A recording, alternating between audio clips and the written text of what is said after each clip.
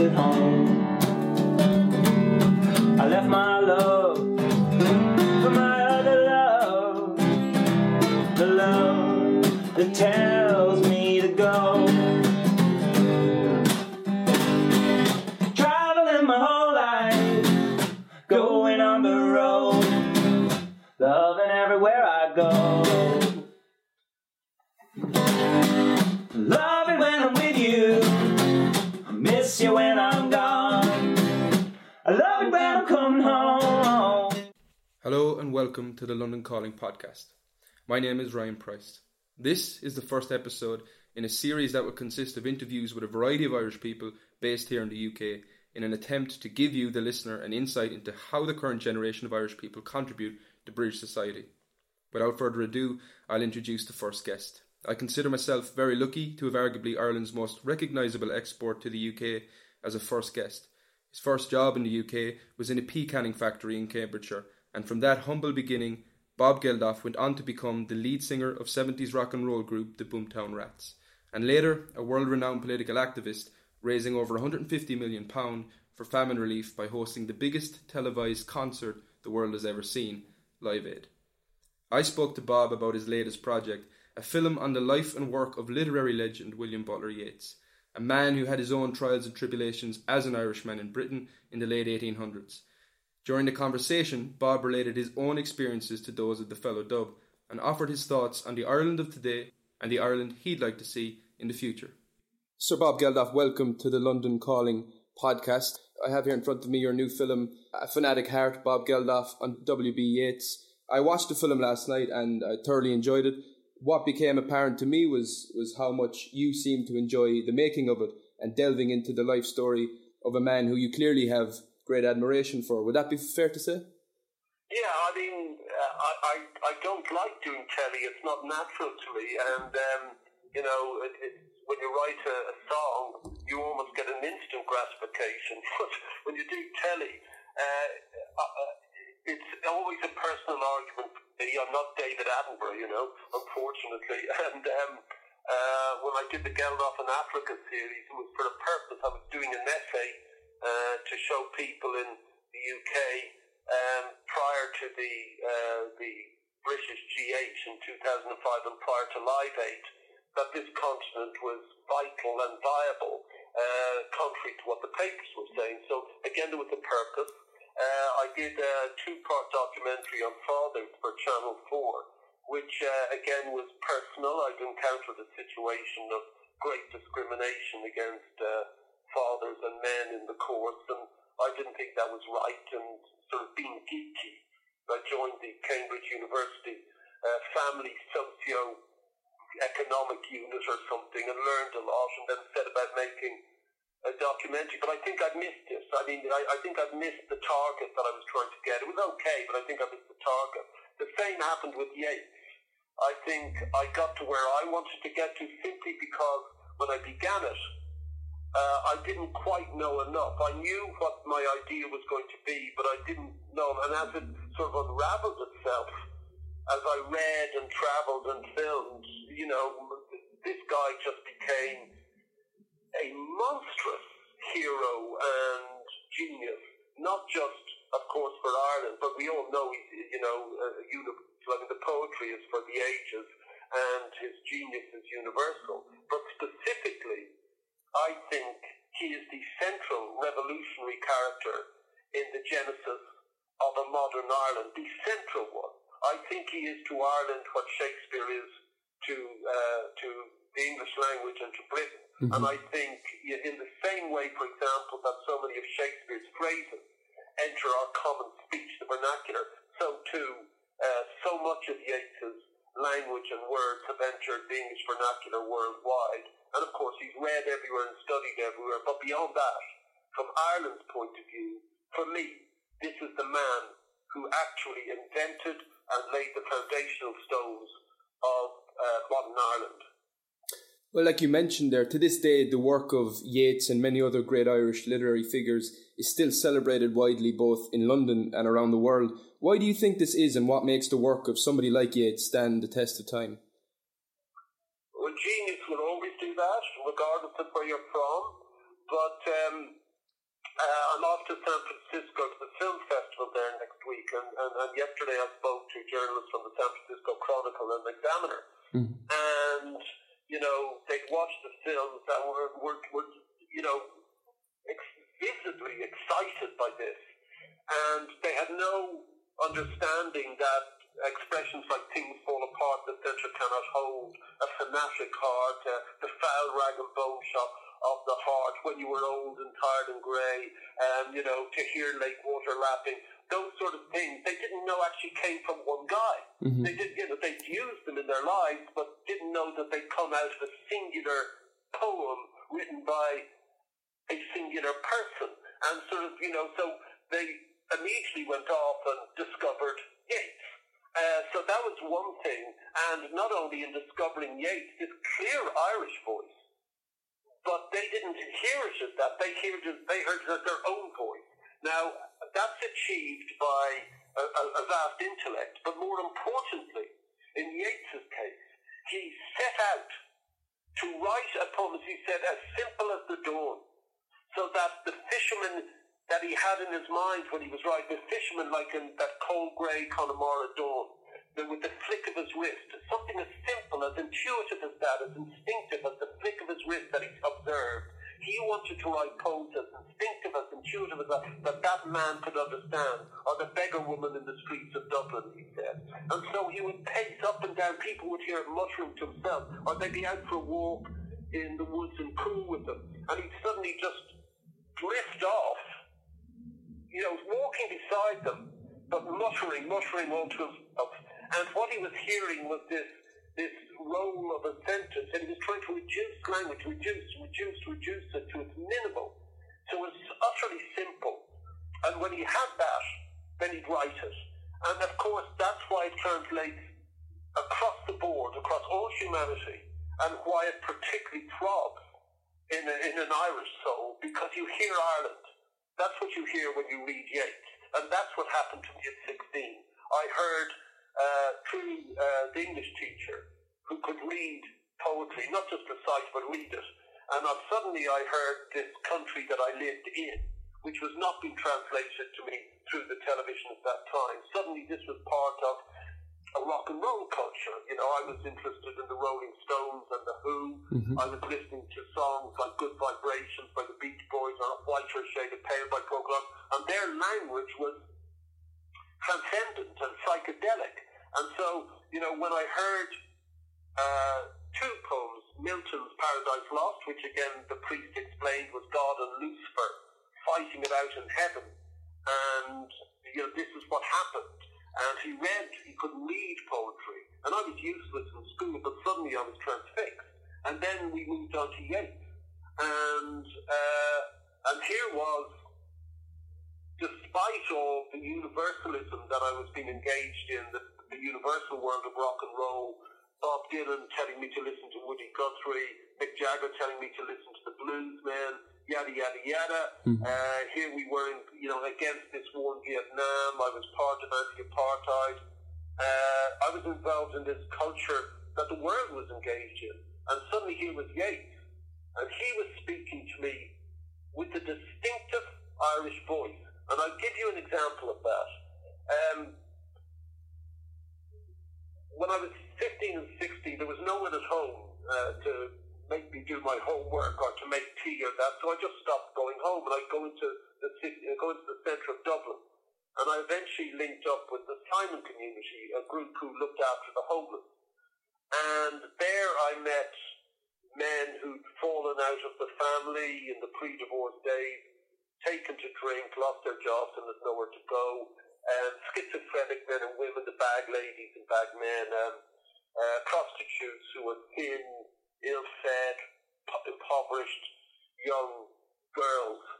And they were very interesting people. And I'd do a round with a flask of soup, and in a doorway there lived a woman called Mary, who I thought was ancient, but probably was 40.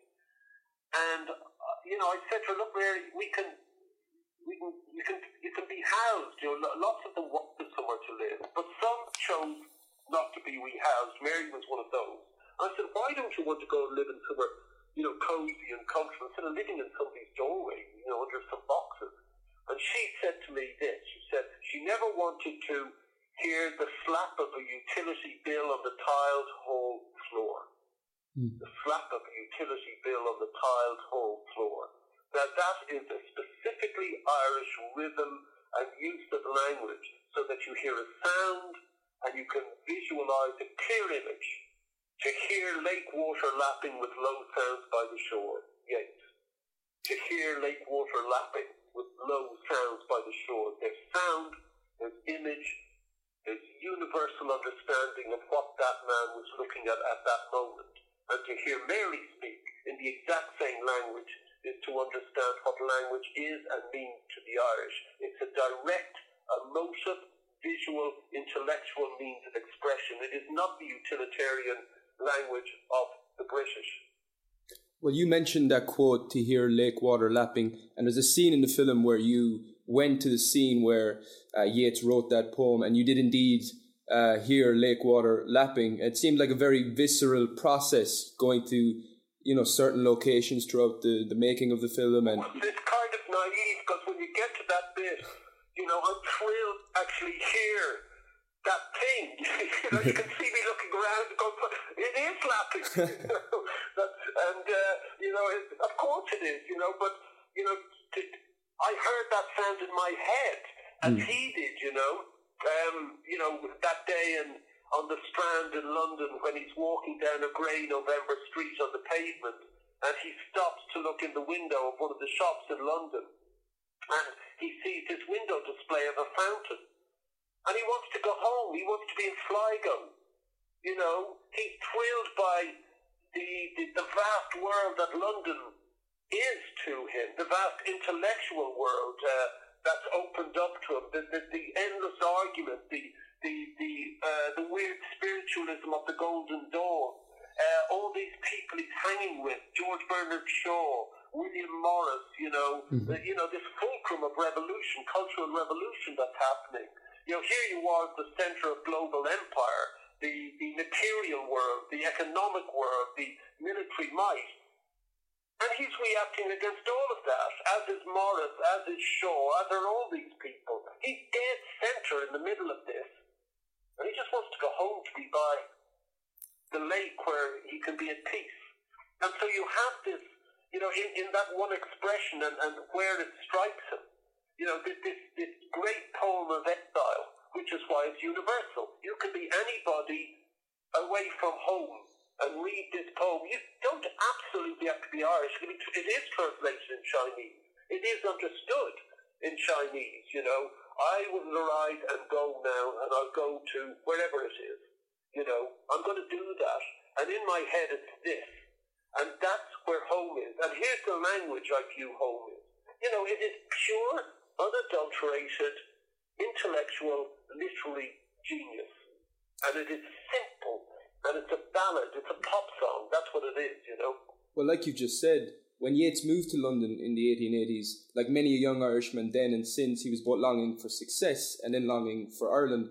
The longer you've spent away from home, have you enhanced your interest in and your appreciation of Irish literature and the arts?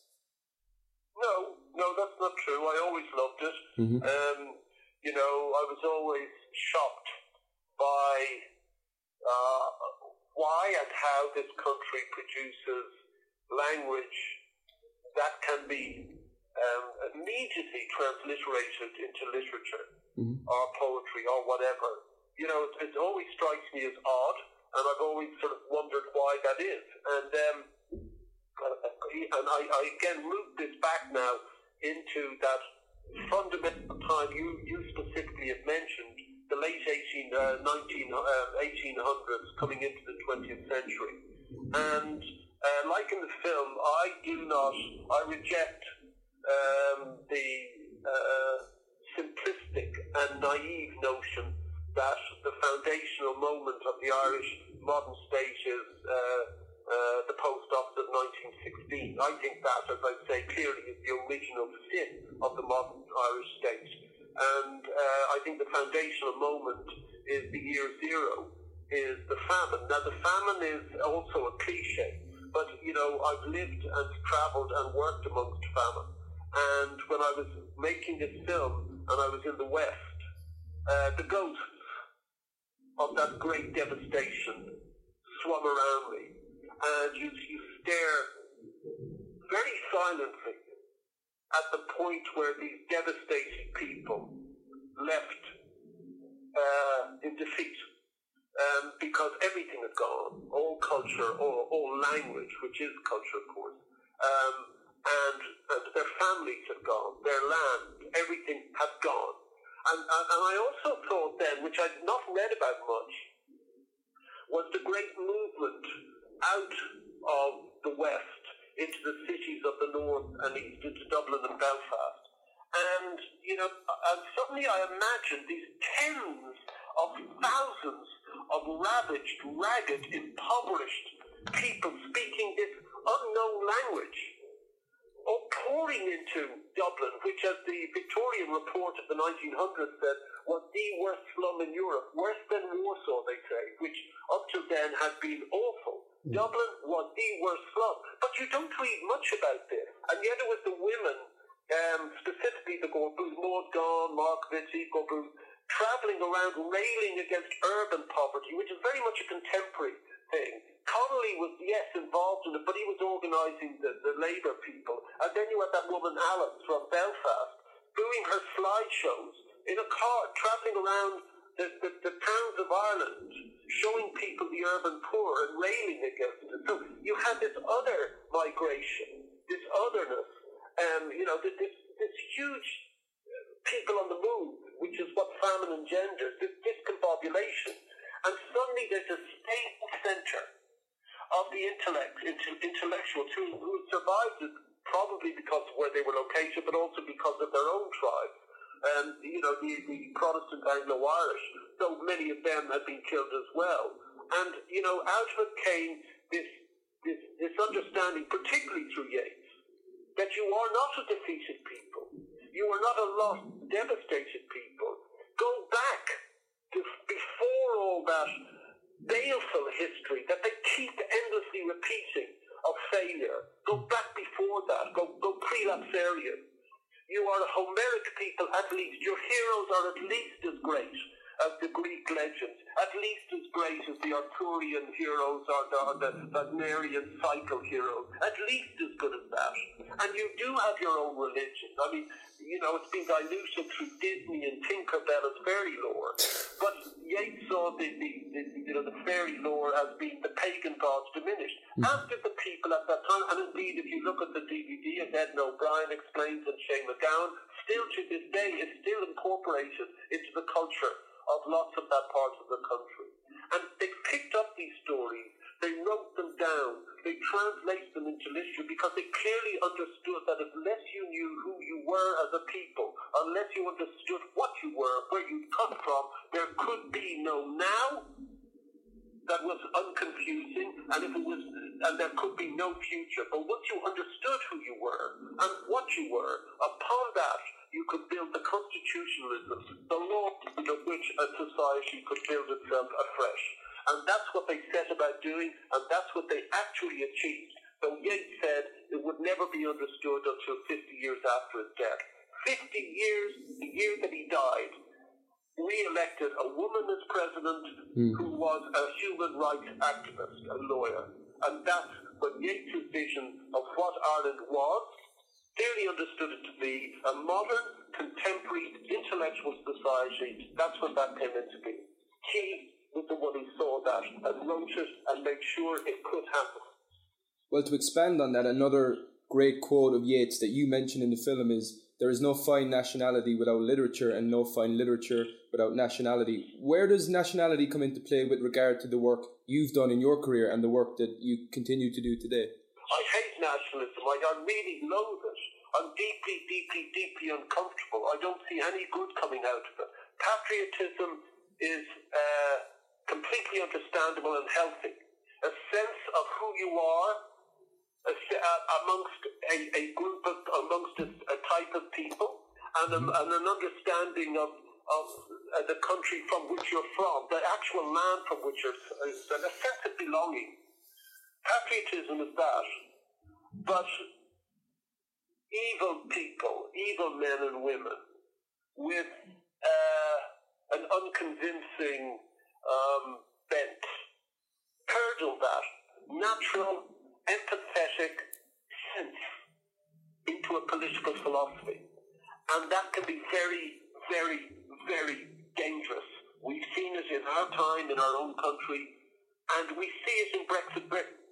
Mm-hmm. I am deeply, deeply uncomfortable with watching Johnson, Gove, Rees-Mogg, these people. I am deeply uncomfortable with what they're saying and what they're doing.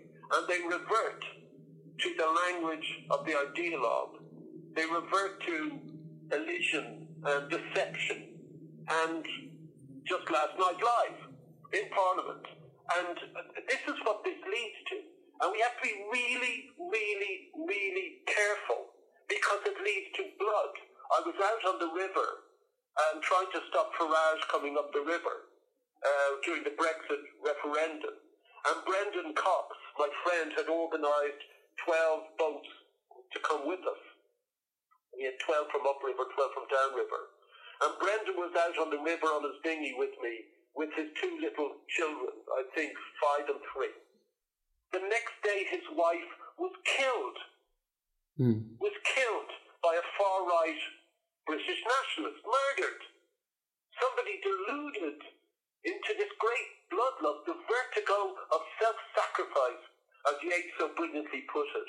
And it is this stuff that's dredged up. It is the second coming that Yeats, the most terrifying poem of the 20th century. He's writing about that great curdling of sense.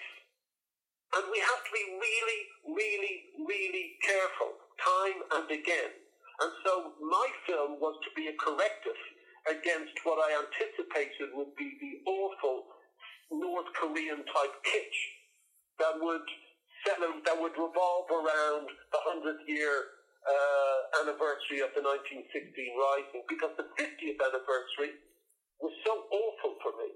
And I was 16 or 15.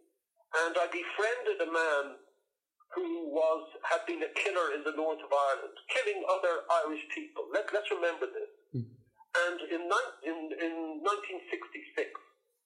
when we had a national station broadcasting to the whole country, and Hugh Leonard, I think to his great shame, a playwright of some substance, had written a soap opera about 1916, which was played out on RTE over the course of the Easter week.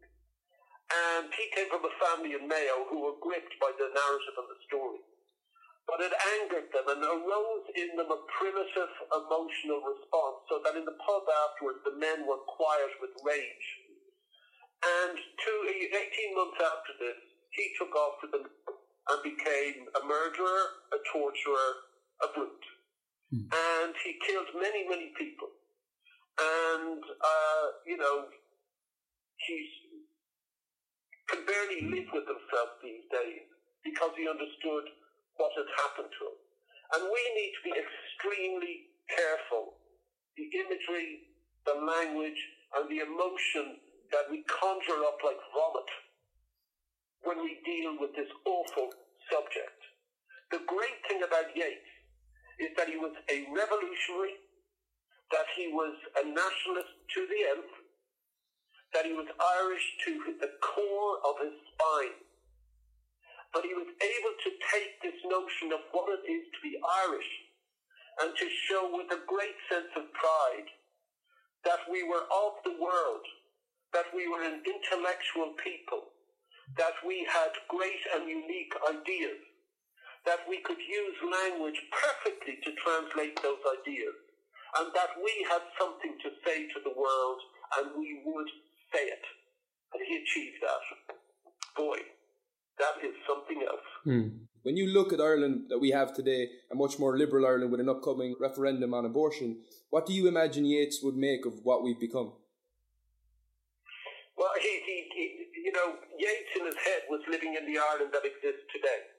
I'm very comfortable in Ireland today, but I felt alien in Ireland when I lived there, when I was brought up there. And I felt alien because, as I say, I was engaged in a rock and roll world of universalism of ideas about the Vietnam War, anti-apartheid in South Africa. I was engaged in the planet. And so suddenly this other Ireland comes into my ken with the 50th anniversary, but Yeats moves me back in the actual Ireland. And we know that once he set his cap to creating modernity, creating a national theatre, bringing in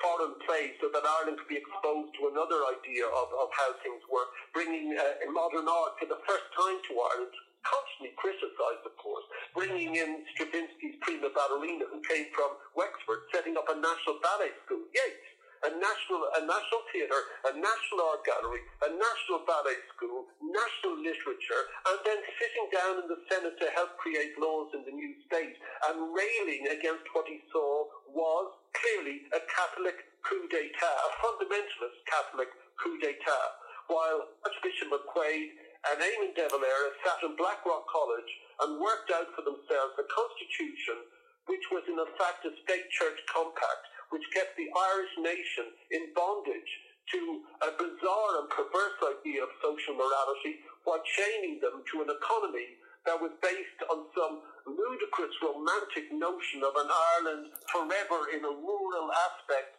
of an economy based on some social realist super farmer. It was nonsense. And he railed against the censorship, which was part of the Catholic coup d'etat. He railed against the divorce laws, which are part of the Catholic coup d'etat, which they brought in. Now, we've got rid of that.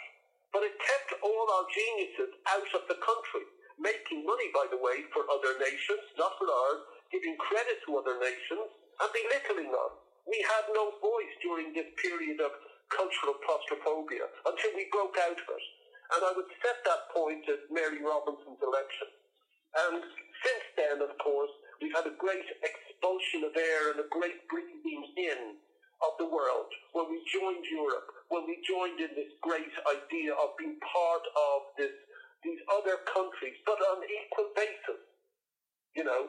So the Ireland of today, he would totally understand, and as he said, it'll only be understood in 50 years after I'm dead. He died 39, 89, we get New Ireland.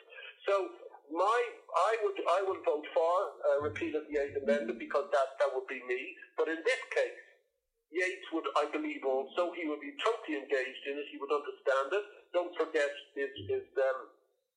he was engaged in the modern, but in this debate, it isn't like equality of marriage. Equality of marriage is a no-brainer. Two people love each other. Who cares? If you want to get married, go. Who cares? Now, I was brought up in another time when that was considered weird, but now we consider it absolutely normal. Who cares if you want to get married? Go ahead. Great. This is different. This is not just religious. Also, secular people have misgivings. And they are intrinsic, essential, emotional, instinctive, and you have to respect that, and you have to deal with it on a level of respect and an argument that is not intolerant, and that's the difference with this.